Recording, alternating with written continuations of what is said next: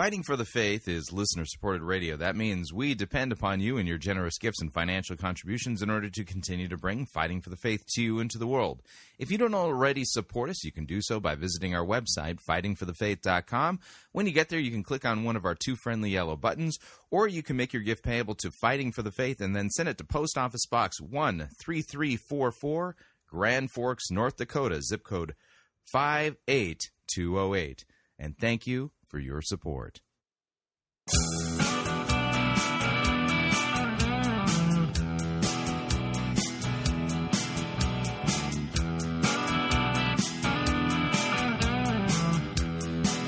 It's time for another edition of Fighting for the Faith. Wednesday, September 9th, 2015. Even though it's a short week, we will be doing our ramblings through Genesis. This will be more rambly than other installments of this series.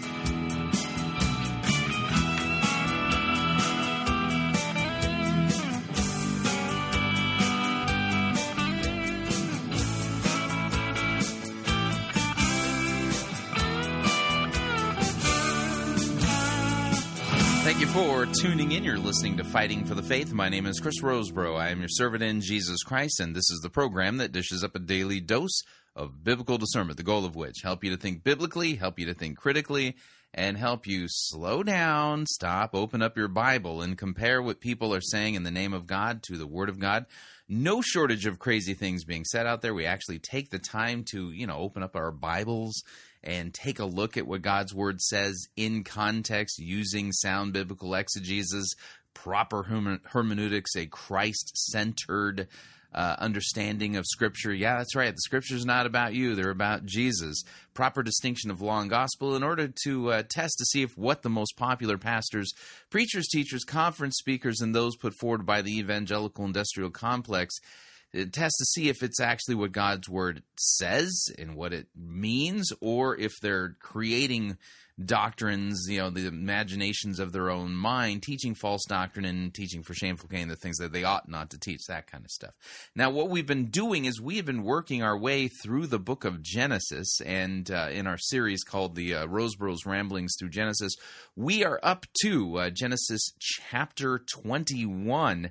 And this particular episode is, it's extremely rambly, is the best way I could put it. There's lots of rambling going on in this one, and I think this installment of the series is aptly named Roseborough's Ramblings Through Genesis. So without any further ado, here's the next installment, Genesis chapter 21. Let us pray. Lord, keep us steadfast in your word, and curb those who by deceit or sword would wrest the kingdom from your Son and bring to naught all that he has done. In Jesus' name, amen. We're doing the hermeneutical spiral a little bit today. That means we're going to cover some of the same ground we covered last week, and then we're going to get into one of the more important stories in the Old Testament typologically. I know I've taught on this here before, but we're not going to skip it. It's not like we're going to say, I've been there, done that. No, it's an important story to go through and to dig into. So where we left off last week, we'll start off Genesis chapter 21, verse 8. We'll kind of get the background here and move forward. So the child, this is Isaac or Itzhak, grew and was weaned, and Abraham made a great feast on the day that Isaac was weaned. But Sarah saw the son of Hagar, the Egyptian, whom she had borne to Abraham, laughing, and that's laughing with scorn, laughing with contempt.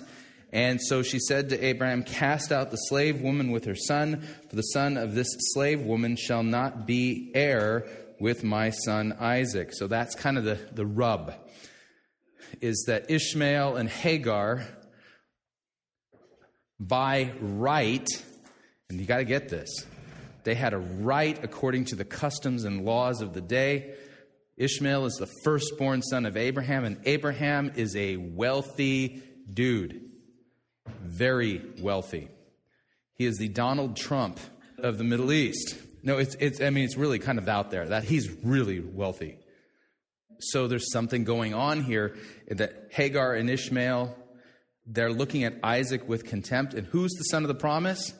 Isaac is. And so there's conflict going on, and Sarah gets pretty bold. Cast the slave woman with her son out, for the son of the slave woman shall not be heir with my son Isaac. And the thing was very displeasing to Abraham on account of his son. Abraham loved his son, Ishmael. He was not an absentee father. He truly loved his son and was involved in his life, and this grieved him to the core. But God gets involved, and God said, do not be displeased because of the boy and because of your slave woman. Whatever Sarah says to you, do as she tells you, for through Isaac, Yitzhak, shall your offspring be named. I will make a great nation of the son of the slave woman. So God gives him a promise because he is your offspring. So Abraham rose early in the morning, took bread and a skin of water, and gave it to Hagar. Rather than inheriting the estate, they get sent out with bread and water. It's a great consolation prize. If this were happening today, what would Hagar and Ishmael do? They'd sue. There'd be a lawsuit from this. Yeah. How old is Ishmael? Ishmael's a teenager at this point. So he's not fully grown. He's probably 12, 13, somewhere like that. Keep that in mind.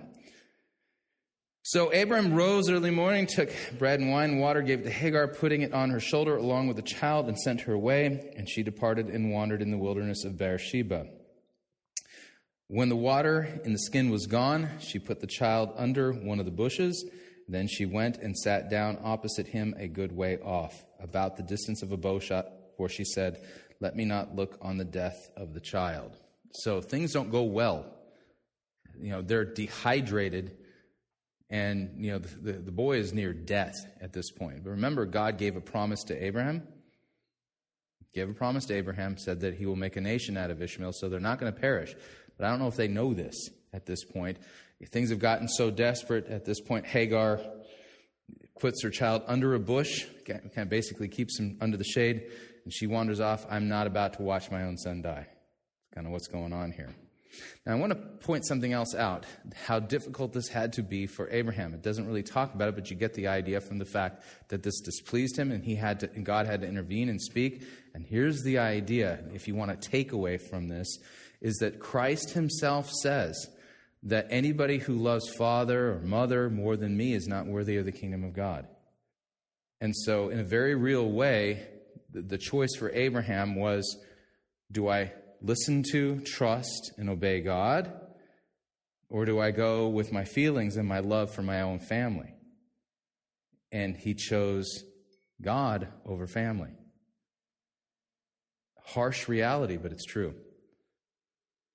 That's basically why he had her leave, not because Sarah asked him to, but because of his love for his God first. Yeah, that's correct. Because God said, listen to your wife's right. Because my word says, remember the word that God gave to Abraham, it's through Isaac, so your offspring shall be named.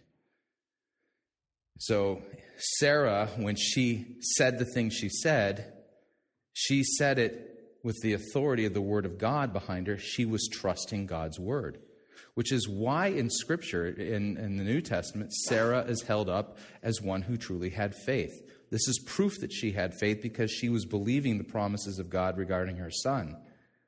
And when Hagar and Ishmael were acting out in pride and in contempt, remember, God humbles those who exalt themselves, right? They exalted themselves against Sarah and Isaac. God humbles them, and it was Sarai who was standing on the promises of God in this case, which is why God intervenes and says your wife is right, which is proof that women are always right. So, that's a joke. Maybe it's not.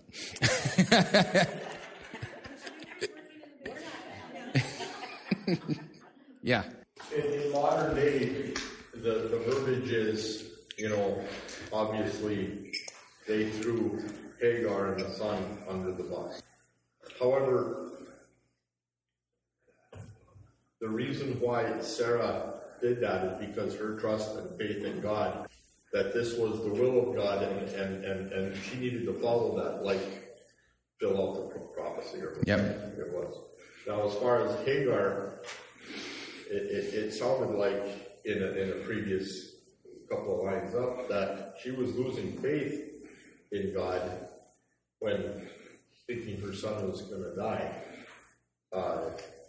He obviously didn't. I find it difficult to believe that Abraham would not have told them prior to their leaving that God has told me that he will make a great nation of Ishmael for my sake. I find it difficult to believe that Abraham, the way Abraham was, that he would not have said that. But you'll understand this, is that God now is humbling Hagar and humbling Ishmael. And they have a promise, but oftentimes what God does with these promises, when he has to humble an impenitent sinner so that they will repent, he'll often strip them of practically everything. We've seen this. We talk about the person, they're at their lowest. Once they're at their lowest, then God can finally do something. We talk about people this way. This person is off doing this crazy thing, and we know that until they hit rock bottom, they're going to continue down that path, right? And so they have a promise from God, and yet they haven't hit rock bottom yet. And it's in hitting rock bottom that now God intervenes on their behalf in a very gracious, kind, merciful way. So they have a gospel promise to hang on to, but God's not done at the moment with them, kind of in the humbling process. And I see this history being repeated year after year, generation after generation, of people repeating itself over and over again, just like you made instance to people who now have that are not making good, that they have to hit bottom. Yeah.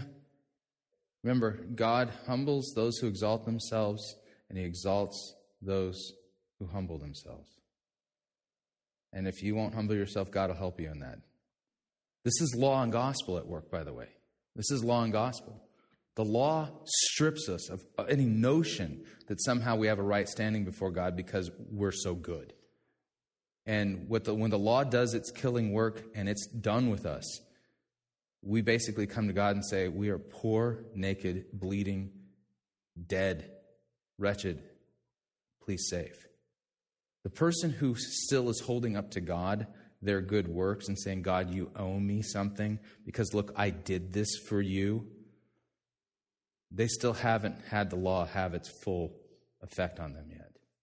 If you kind of think that we're seeing law and gospel being played out, the law now is doing its killing work, but only when you've got nothing, absolutely nothing, then does God's grace truly step in, and God's grace is seen as that, as grace, as mercy, as forgiveness. So when the water skin was gone, she put the child under one of the bushes. She went and sat down opposite him a good way off, about the distance of a bow shot, for she said, let me not look on the death of the child. And as she sat opposite him, she lifted up her voice and wept. And God heard the voice of the boy, and the angel of God called to Hagar from heaven and said to her, what troubles you, Hagar? Fear not, for God has heard the voice of the boy where he is. Up, lift up the boy. Hold him fast with your hand, for I will make him into a great nation. Now the promise comes to her directly from God. So then God opened her eyes, and she saw a well of water, and she went and filled the skin with the water and gave the boy a drink. And God was with the boy, and he grew up, and he lived in the wilderness and became an expert with the bow. He lived in the wilderness of Paran, and his mother took a wife for him from the land of Egypt. Question? Isn't this where the tension between Israel and all the, other people start? In what way?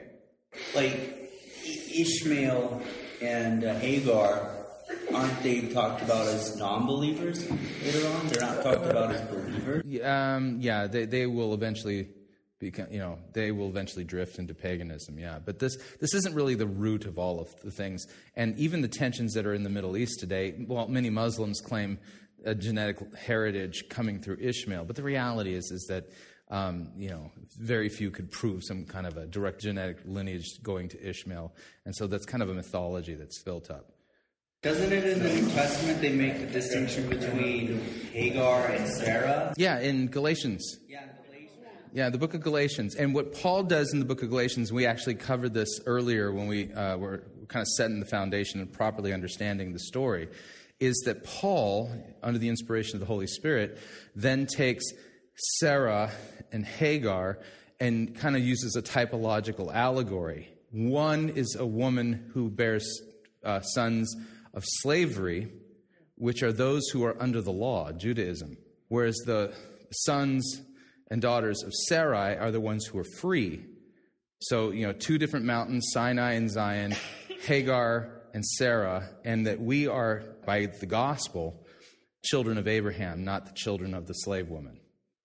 So it's an interesting thing that goes on there. Oh, and by the way, when Joseph, we'll get to this in due time, but the story of Joseph, this is Jacob's son, Joseph, when he is sold into slavery by his brothers, who is it that buys him and then sells him to slavery in Egypt? Who are the people who buy Joseph, carry him to Egypt, and then sell him into slavery in Egypt? Isn't it a caravan? A caravan of what? Of whom? Ishmaelites. Uh-huh. It's fascinating. That's not an accident. That's not a coincidence. So the Ishmaelites eventually sell Israel into slavery. I'm just trying to understand some of the, later on when Joshua has to go through and kill all these people, doesn't kill them all. Yeah. Yeah, but there's so many tribes at this point. So many tribes. And the Ishmaelites are not listed in that list. I'm just trying to figure out, because here we see Abraham has family that are pagans, and he communicates with them, and he comes from a pagan family lineage, and in Egypt as a nation's established, apparently he has relations there and everything else. So maybe later on it's hard for them to kill them all. Maybe that's what they're thinking about. Maybe they still have some family ties. No, actually, when you read the Mosaic Covenant, God specifically tells the children of Israel to not mess with the Ishmaelites because they are brothers. God specifically tells the children of Israel to not, do to the Amalekites and do that to the Ishmaelites because they are related through Abraham. So there's a prohibition by God regarding that. All right, let's continue. So in verse 22, at that time, Abimelech and Phicol, the commander of his army, said to Abraham, God is with you in all that you do. Now therefore swear to me here by God that you will not deal falsely with me or with my descendants or with my posterity, but as I have dealt kindly with you, so you will deal with me and with the land where you have sojourned. So Abraham said, I swear. What do you think the reason for this is? Abraham's a very wealthy man. He's practically a nation all by himself. He's that wealthy. So he's a powerful sojourner. And Abimelech is the guy who Abraham and Sarai lied to and said, yeah, she's my sister. And Abimelech took Sarai to be his wife, but God intervened before anything happened. And so here we got Abimelech basically wanting to make a treaty with Abraham, and you'll notice, swear to me that you won't deal falsely with me. So notice here that Abraham, the man of God, because of his lies, doesn't exactly have a good reputation.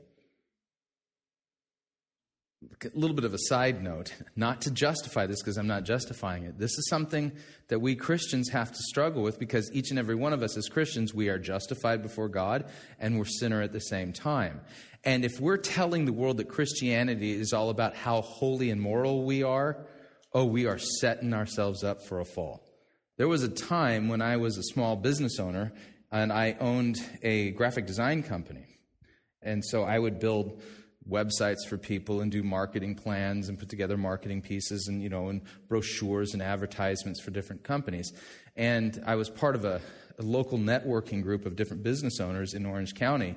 And whenever I would get a client who then would pay me with a check and there was an ichthus on it, an ichthus, the fish symbol, the Christian fish symbol.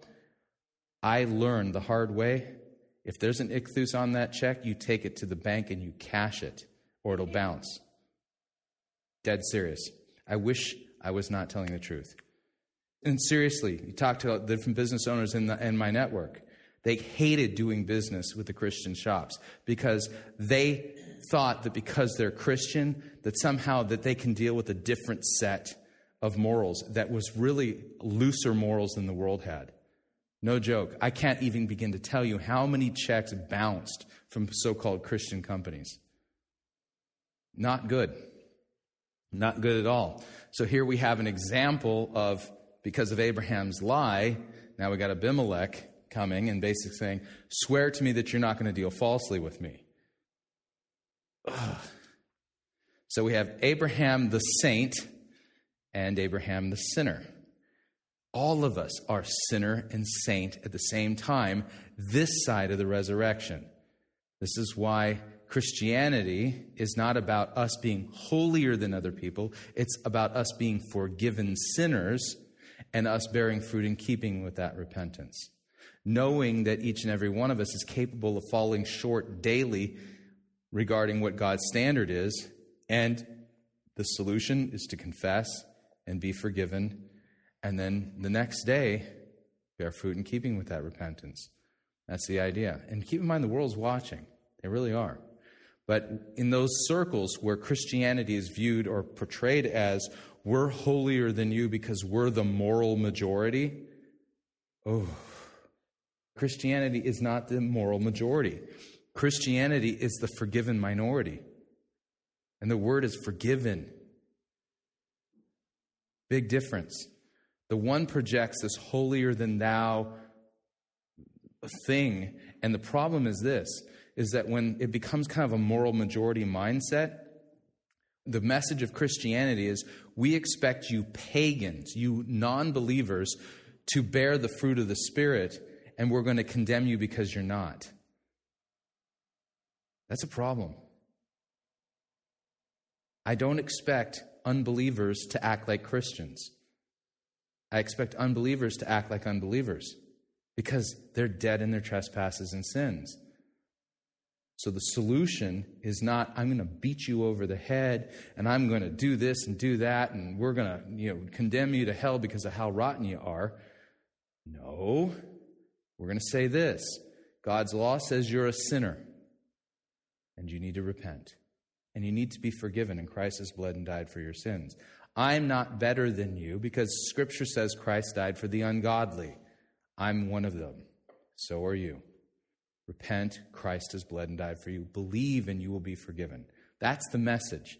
And unfortunately, really since World War II, American evangelicalism kind of went off on this legalistic bent where we're trying to change the culture through the law and through civic righteousness rather than through the gospel. And I think that's part of the reason why we're in such a mess today. Because you can't make Christians by preaching only the law. Christians are made by preaching the gospel. Well, you never get your the goal if you shame people. Right. I mean, it's not love either. Right. Kindness. Exactly. It isn't. And see, Christ is merciful and he's kind to sinners. And that cheesed off the religious people. Think about it. Yes. So the two distinctions would be an attitude of arrogance as opposed to an attitude of humility. Right. And see, that's the thing is that legalism has in it an insipid arrogance that goes with it. It always does, no matter what form it takes. And it takes on a lot of different forms. Islam is a form of that arrogance. Think about it. Islam is one of the most arrogant religions in the whole world. Submit or die. Keep Sharia or else. And Christianity has its own version of it. I'm holier than you and you're going to hell because, and I'm not, because I don't watch television, because I don't drink alcohol, because I don't smoke, I don't dance, I don't chew. I don't. Well, aren't you special? And you'll notice when you start talking that way, what are you doing? You're exalting yourself and your own righteousness. But the gospel teaches us that none of us is righteous, but that every Christian is a penitent, humbled believer in the mercy and forgiveness of Christ. And if it weren't for his grace, every one of us would end up in a devil's hell. And so the only reason why there's any progress in holiness is because we've gotten rid of this idea of that arrogant notion, I'm better than you are. Instead, real holiness begins with, I'm a sinner, saved by grace. You cannot make any real progress in true holiness by going the legalistic route of self-righteousness. True holiness is only attained, and there's progress in it, only humble, on your knees, forgiven. All right, we're going to pause right there, pay some bills. If you'd like to email me regarding anything you've heard on this edition or any previous editions of Fighting for the Faith, you can do so. My email address is talkback@fightingforthefaith.com, or you can subscribe on Facebook, facebook.com/Pirate Christian. Follow me on Twitter, my name there, @Pirate Christian. Quick break. When we come back, the installment of today's Rosebro's Ramblings Through Genesis on Genesis chapter 21. Stay tuned, don't want to miss it. We'll be right back.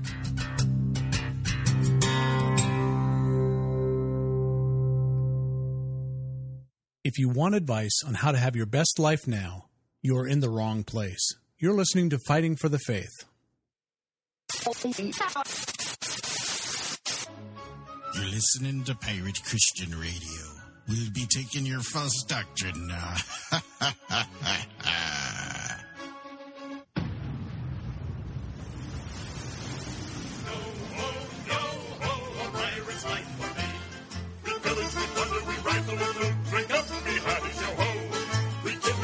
And don't give a hoot. Bring up the oddies, yo ho, yo ho, yo ho. A pirate's life for me.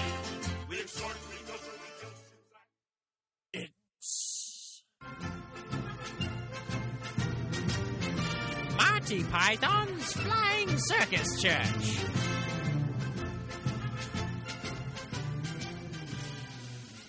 You're listening to the Emergence Sports Network here on Pirate Christian Radio.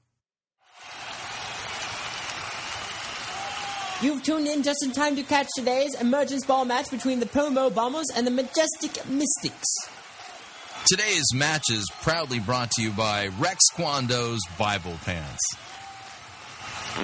There's the buzzer, and they're off. McLaren dribbles a pigskin down to first base, takes out his putter, and... Whoa! Jones checks McLaren against the boards, and then passes to Paget in left field. But wait, Bulls Weber is charging from the 10-yard line, and she slam dunks from the foul line. That's a birdie. The crowd is going wild. When was the last time you saw something like that? I don't think I've ever seen anything like this. Okay, play is resuming. There's Rollins. He serves to Bell. Bell snatches the snitch, and then Hail Mary passes to McLaren. McLaren is in the end zone. Oh, and he slaps it back to third base. Tickle grabs her wicket and then punts one out into center court. It looks like Jones and Paget are double-teaming Bowles Weber. He doesn't have a shot, so she slices one off into the rough. McLaren is there to make the safety, but Paget grabs McLaren's face mask and then throws down to second base. What a brilliant save that was. Jones takes out his driver, then sends one out to midfield. Tickle headbutts the ball and then sends it back to McLaren. He vaults over the pommel horse. Oh, and he sticks the landing! Unfortunately, the degree of difficulty wasn't that high, but McLaren racked up 7 brownie points. Tickle sets up for the kickoff. But wait, Jones is trying to steal third base. Tickle slap shots the ball back to Bowles Weber, but Jones is safe! He's safe! That means it's going to be third down with 44 meters to the pin. Looks like this match is going to go into sudden death.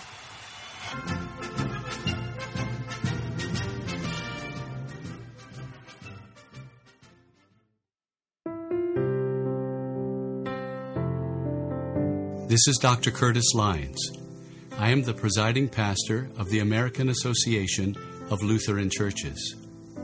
If you are seeking a church that believes that the Holy Bible is the inerrant, infallible Word of God and accepts the Lutheran confessions because they are the right interpretation of Holy Scripture. I hope that you will take a look at the AALC. Also, if you are considering a vocation as a Lutheran pastor, our seminary has a residency program and a program available online. This is Curtis Lyons inviting you to take a look at the AALC. Check us out at taalc.org or on Facebook at the American Association of Lutheran Churches.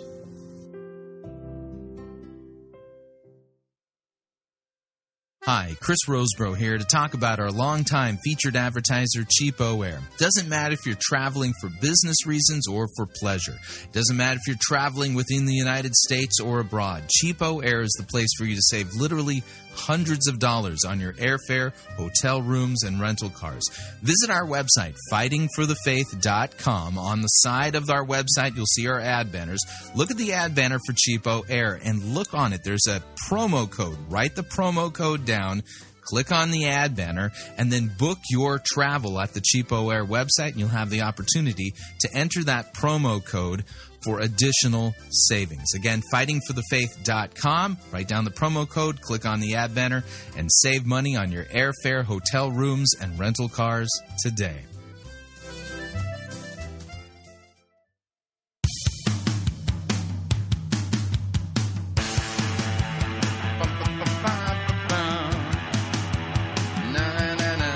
All right, we're back.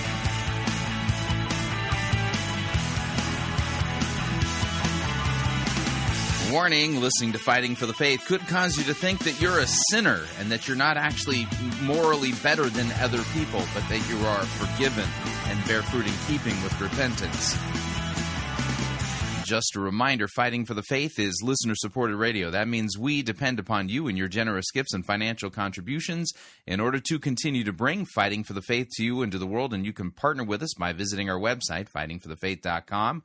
When you get there, you'll see our two friendly yellow buttons. One says donate, the other says join our crew. When you join our crew, you're signing up to automatically contribute $8.95 every month to the ongoing work and mission of Fighting for the Faith and Pirate Christian Radio. It's a great way to support us. Of course, if you would like to specify the amount that you would like to contribute, you could do so by clicking on the donate button, or you can make your gift payable to Fighting for the Faith and then send it to Post Office Box 13344, Grand Forks, North Dakota, zip code 58208. And let me thank you for your support, because we truly cannot do what we are doing here without it. All right, here is the balance of today's Rosebro's ramblings through Genesis as we take a brief look at Genesis chapter 21. Yeah. So to play out the distinction even more, it's the difference between you condemning someone and God's word condemning someone. You know? God's what? God's word. When we do say the word of God, it's condemning them to hell, but it's not us doing it. And we're including ourselves. Exactly. If we didn't have repentance and forgiveness of sins. Yeah, exactly. And this is why Paul kind of asks the question when he preaches the gospel in like Romans 3. So where then is boasting? It's excluded. The reason why boasting is excluded is real simple. Because there isn't a single Christian who isn't a sinner, saved completely by God's grace. If it's totally by grace, where is the room for boasting? What are you boasting about? Can we get off tangent a little? Sure. I don't want to get big into this, but the Duggars. Okay. This is a good question. No, please. It seems like when I've seen the girls they interview, the society or the press is condemning Josh like he's a rapist and all this. And, they're sitting there, repentant. Yeah. Yeah, and exactly. But the media, here is this goody two-shoes Christian big family. Mm-hmm. And then they sinned. Right. Exactly. It's a reality TV show. This is perfect. This is a great question. Oh. Let's kind of back it up a little bit and become prior to the expose. The Duggar program, this family was put forward as a moral example for us to follow. Okay? It was kind of dripping with a lot of moralism. I'll just be blunt. And so the world is looking at them going, what is wrong with these people? The world's looking at them going, I've been having sex since I was 13. What's wrong with you people? This is how the world thinks. And they're seeing their lives as, in a sense, an offense. Because Scripture basically says the world doesn't understand why you don't participate with them in their debaucheries. Okay, that's the Roseboro paraphrase. The emphasis was on, in the program, their morality rather than the fact that they're forgiven sinners. Does that make sense? And see, here's the thing. You don't want to separate the two. As a forgiven sinner, I am set free from sin, and I strive to mortify my flesh and not give in to it, because I know that sin is slavery. But I can't talk about any progress in holiness apart from the cross. Unfortunately, the Duggar program, for the most part, really it's the morality, but what's missing from it is any explanation of it in light of the cross. Now, that being said, I don't really know the Duggars' religion. I know if there's a pastor friend of mine who actually lives pretty close to them. They put off the squeaky clean moral image. They're kind of like the Brady Bunch with a lot more Bradys. You know what I'm saying? Their morals is big. And so now we've got this problem, and it's come to light. And here's the issue, is that this happened in the Duggar family, and they've known about it for years. And despite knowing about it, they still permitted their public image to be moral rather than forgiven. Does that make sense? Yeah. No, it's real simple. So they would have disclosed this in the very beginning of their show and said, this happened. Right. See, this happened years ago. And so because their image is squeaky clean, but here's the thing. The whole time this program's in production, are they squeaky clean? No, nobody is. We're forgiven. So what's happened then is that the media has kind of jumped on this. And understand this. Every single human being has the law of God written on their hearts. And this is the funny part. I always love it when a non-believer starts arguing from the law written on their heart, because my question is, who told you that was wrong? Where'd you get the idea that's wrong from? It's like, different story altogether.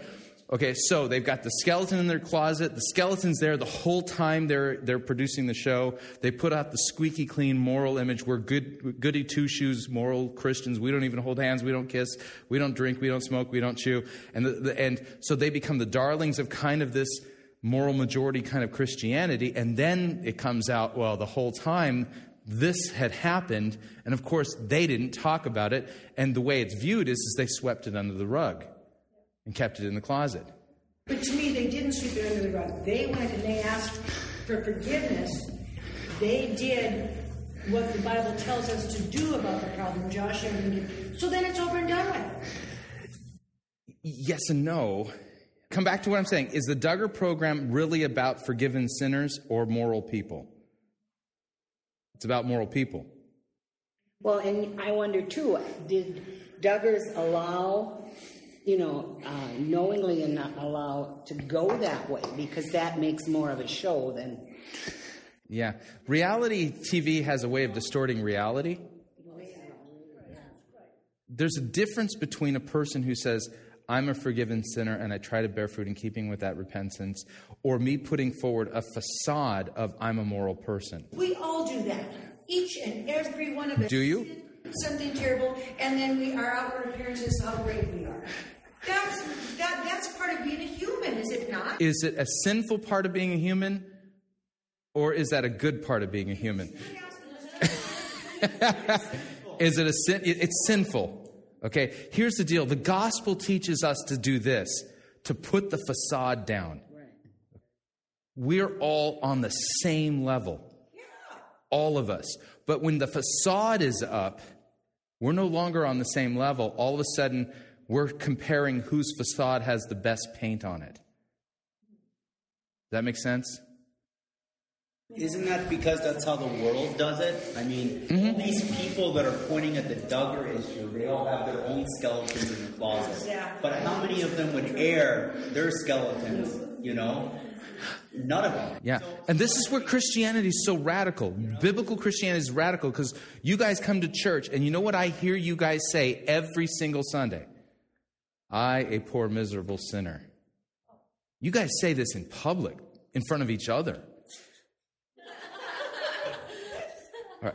But because you say that in public, in front of everybody, if I were to come up to you and say, listen, I am so much holier than you are, you'd think I would. Yeah, exactly. Right. You would. You would laugh in my face.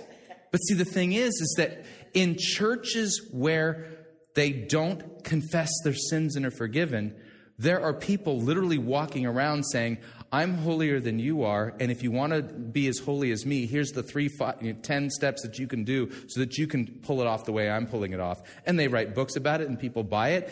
And rather than laughing in their face, people think, oh, I've got to get onto their program.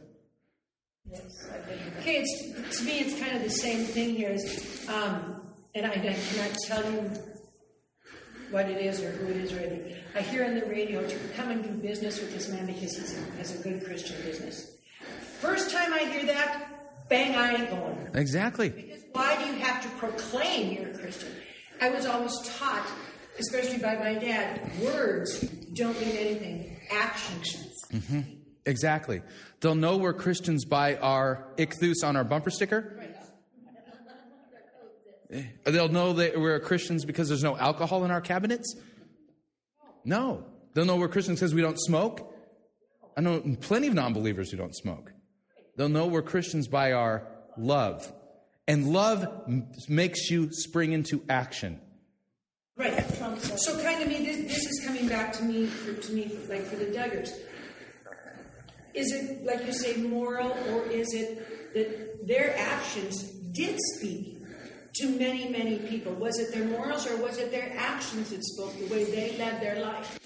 They became the poster family for a morality-based Christianity. That's the best way I can put it. That's my interpretation of what I've seen of their program. Squeaky clean, moralistic. And the thing is that and I can't help but do this, every single time I see this thing being portrayed, I don't see Jesus anymore. I see the family or the people who are trying to be holy. Those are the only people I see. Does that make sense? Because all of a sudden when we're focusing on this person's morals, then all of a sudden the only thing I'm seeing is that person rather than Christ. And see, the thing is that I need Jesus like every day. There isn't a day that goes by that I don't mean it when I pray, forgive us our trespasses, as we forgive those who trespass against us. There isn't a day that goes by that I don't need to pray that prayer, and that I don't need to preach the gospel to myself and believe that I'm forgiven. And all of the progress that I've made, it's even wrong to say it that way, all the progress that the Holy Spirit has made in sanctifying me, and that's a better way of putting it, has come at a great cost. A great cost because mortifying the flesh hurts. Not going after what my sinful nature wants is hard. It's not easy. And, and I'm, 47 now? And I'm thinking 23, 24 years, I'm dead. And I'm done with this fight. I'm sick and tired of fighting my own sinful flesh on a daily basis. Being a Christian is for the birds. It is like being at war with yourself every single day of your life. And I'm tired. I literally am tired. But you know what? There isn't a day that goes by that I don't fight that fight.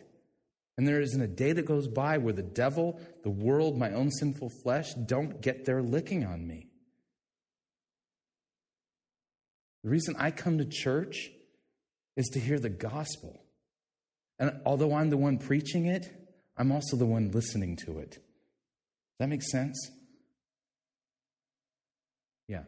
Now, you said, they'll know we're Christian by our love.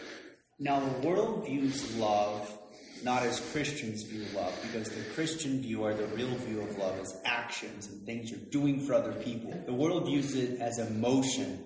as an emotional attachment to another person. Yes. That's the honest view in our society. Right. And this is in part caused by a confusion. I think even the world would recognize the love that we're talking about here, that Scripture's talking about. And the issue is that in the English language, there is one word for love. Right. In Greek, there's four. Right. If I were to say the word agape, you kind of have an idea of what agape is. If I were to say the word eros, we all know what that is. Okay, those are two different words for love that both get translated as love into English. Two totally different meanings altogether. But the world understands what we're talking about, because here's the thing. You do something kind to somebody who's an unbeliever just simply because they're your neighbor. And they know that you've done something kind for them. It's just that simple. The reason why we love, remember Jesus' singular commandment, as I have loved you, love one another. Everything is informed by the cross. How has Christ loved us? Sacrificially, bleeding and dying for our sins, forgiving us of our trespasses. God demonstrates his love for us in that while we were sinners, not at our best, at our worst, Christ dies for our sins. So we, because of Christ's love that he's shown us when we're at our worst, we then take that love of Christ given to us and we give it to others. Not when they're at their best, but they're at their worst. When they're at their greatest point of need. And it's in action. Love you, bro. Don't want to get my hands dirty, but I love you. That's not love. Love gets your hands into the muck. Love can't help but do that. Otherwise, it's not love. All right, let's keep moving on. Verse 22 again. At that time, Abimelech and Phicol, the commander of his army, said to Abraham, God is with you. Yes, he is. In all that you do. Now, therefore, swear to me here by God that you will not deal falsely with me or with my descendants or with my posterity. But as I have dealt kindly with you, so you will deal with me and with the land where you have sojourned. Abraham said, I swear. And when Abraham reproved Abimelech about a well of water that Abimelech's servants had seized, Abimelech said, I do not know who has done this thing. You did not tell me, and I have not heard of it until today. So Abraham took sheep and oxen and gave them to Abimelech, and the two men made a covenant. Abraham set 7 ewe lambs of the flock apart, and Abimelech said to Abraham, what is the meaning of these 7 ewe lambs that you have set apart? He said, these 7 ewe lambs you will take from my hand, that this may be a witness for me that I dug this well. Therefore, that place was called Beersheba, because there both of the men swore an oath. So they made a covenant at Beersheba, and then Abimelech and Phicol, the commander of his army, rose up and returned to the land of the Philistines. Abraham planted a tamarisk tree in Beersheba and called there on the name of Yahweh, the everlasting God. Love this, by the way. On the name of Yahweh, the everlasting God. And Abraham sojourned many days in the land of the Philistines. All right, in the few minutes that remain, I am tempted to not go into 22 because I want to kind of dig into this. 22 is one of the most important chapters of all of the Old Testament. I know I've taught on it before. In fact, I preached on it last year because it came up in the lectionary. But typologically, this is one of the most important chapters because this chapter is, if you would, a typological dress rehearsal for Jesus' crucifixion. And it's right there in the Old Testament. And it's so clear and it's so amazing that, it kind of bears a whole Sunday school lesson to kind of flesh it out. Does that make sense? I'm going to stop there, and I'll basically leave it as, are there any questions, anything that you guys want to kind of ask me, and we can just kind of throw it up. It doesn't have to be on anything we've been talking about. You can just throw a wild card question out if you want. You mentioned typology of Sarah and Hagar and upcoming Isaac. Is Ishmael a typology? Yeah. Galatians bears it out because it's Hagar, Ishmael, the slave woman and her son, and Sarai, the free woman and her son. So the two are paired. typologically. And Paul fleshes this out in Galatians, I think Galatians 4. So that's where you can find it, what Paul does with that. And he does that under the inspiration of the Holy Spirit, which is important, which shows us then, again, how Scripture is to be understood. Yes? Isn't it interesting that the slave woman, Hagar, and her, son, they go off and they get separated. And then we are part of the free woman, which is Sarah. But what ends up happening as Christians is we don't act like free people. We end up acting like servants to everyone else. Oh, you now? Yes. Slaves start acting as if they are free instead of the slaves that they really are. So isn't that an interesting paradox? Yes. Now, here's the thing. We as Lutherans, and I think this is a good way of putting this, is that we embrace in Scripture this idea of paradox. There's certain things that exist kind of paradoxically, and you've kind of hit on one of the important paradoxes that we understand, is that I, as a Christian, I'm completely free in Christ, and I'm a slave to none. And in Christ, I'm a slave to all. Does that make sense? All right? The slavery switches, and this is the fun part. True freedom is slavery to God. False freedom is slavery to the devil. Okay? So each and every one of us, we're born slaves to sin. No doubt about it. All right? Dead in trespasses and sins, by nature objects of God's wrath. And that's true slavery. Christ sets us free. And we're not free to sin, because that's slavery. But now we are, in this life, are servants of Christ. And doulos, it's actual slaves of Christ. And we are to consider ourselves servants to each other. And so the paradox is this, is that Paul then in Philippians 2, let me show you this from the text. And this is one of the earliest hymns in Christianity, but in the Christology, and this thing is amazing. But it's Philippians chapter 2. I'll start at verse 1. If there's any encouragement in Christ, any comfort from love, any participation in the Spirit, and any affection and sympathy, complete my joy by being of the same mind, having the same love, being in full accord and of one mind. Do nothing from selfish ambition or conceit, but in humility count others more significant than yourselves. Only a Christian can really do this. You want to talk about no room for arrogance, no room for boasting? Because of Christ, we're to consider everybody else more significant than yourself. And that's me included. So I come to church and I consider all of you more significant than me, and I'm here to serve you. I am your servant. And likewise, you look at everybody else here and you consider every one of them more significant than yourself, and you are their servant. This is what true freedom looks like, by the way. And why do we do this? So let each of you look not only to his own interests, but also to the interests of others. This answers Cain's question, am I my brother's keeper? The answer is yes. So have this mind among yourselves, which is yours in Christ, who, though he was in the form, or you can say he was God by nature, he did not count equality with God a thing to be grasped, but he emptied himself by taking the form of a slave. Being born in the likeness of men and being found in human form, he humbled himself by becoming obedient to the point of death, even death on a cross. Therefore, God has highly exalted him and bestowed on him the name that is above every name, so that the name of Jesus every knee should bow in heaven, on earth, and every tongue confess that Jesus Christ is Lord, to the glory of God the Father. So the reason why we consider others as more significant than ourselves is because that's exactly what Christ did. He was God by nature, and he became nothing. Born in a barn, not in a palace. He became nothing, and he became the servant of all humanity. And so because we are in him, he has called us to take up our cross, deny ourselves, and follow him, even to our deaths. So we are here, each and every one of us, to serve, not look after our own interests, not consider ourselves better than anybody, but consider everybody else as more significant than ourselves. What a radical way to live. Okay, so that was Stephen's question. You have a question.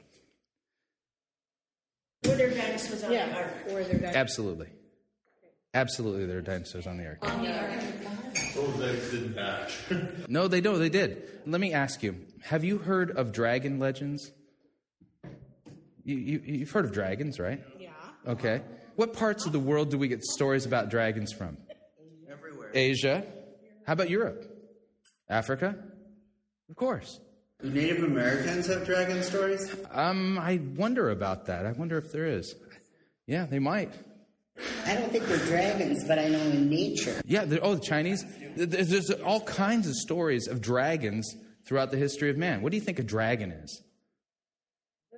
It's a dinosaur. All right? There's a Cambodian temple. This is a fascinating thing. There's a temple in Cambodia built 900 years ago. And it's got this wonderful reliefs of like different animals and creatures and stuff like that. And one of the things on the relief 900 years ago is a Stegosaurus. It's right there on the Cambodian temple. Yeah, they were on the ark. The reason why they didn't survive to this day is actually quite simple. The same reason why the dodo is not here. Man hunted them into extinction. Because all of the legends coming out of Asia and Europe and other parts of the world where there's dragon legends, it was a big deal to kill a dragon. They were considered a menace and a threat, and people were brave and went and fought the dragons and killed them. So it wasn't because they didn't have food on the ark. Okay, that's what he said. That's what I thought. And the large plants, do you think the earth couldn't provide for those afterwards? Well, here's the deal. What do we know about the earth with Noah coming off the ark? The water came up from the ground. Oh, hold on. The earth. Remember, Noah sends out a dove, and the dove comes back empty. Sends it out again. Sends it out a third time, and it brings back what? Right. So as the water subsided, vegetation started coming up. Okay, so there's vegetation again on the earth. I mean, right, even before they got off the ark, vegetation was already there. And plus, all of the animals on the ark are going to need to survive in some way. In order for that little ecosystem to work, they're going to have vegetables and things like that. So it's not a lack of plants that is going to cause that kind of thing. It's really going to be the same thing that's causing so many species to go out of existence today, humankind hunting them to extinction. Yeah, it says that the Native Americans did have dragon legends. Okay. And feathered serpents that flew. Yeah, sounds a lot like a dragon I've heard of, or dinosaurs I know of. Yeah, but they would have been pretty hard to manage on the ark, wouldn't they? I have no idea what their temperament was. All right. So what'd you think? Love to get your feedback. If you'd like to email me regarding anything you've heard on this edition or any previous editions of Fighting for the Faith, you can do so. My email address is talkback@fightingforthefaith.com, or you can subscribe on Facebook, facebook.com/Pirate Christian. Follow me on Twitter. My name there, @Pirate Christian. Till tomorrow, may God richly bless you in the grace and mercy won by Jesus Christ, his vicarious death on the cross for all of your sins. Amen.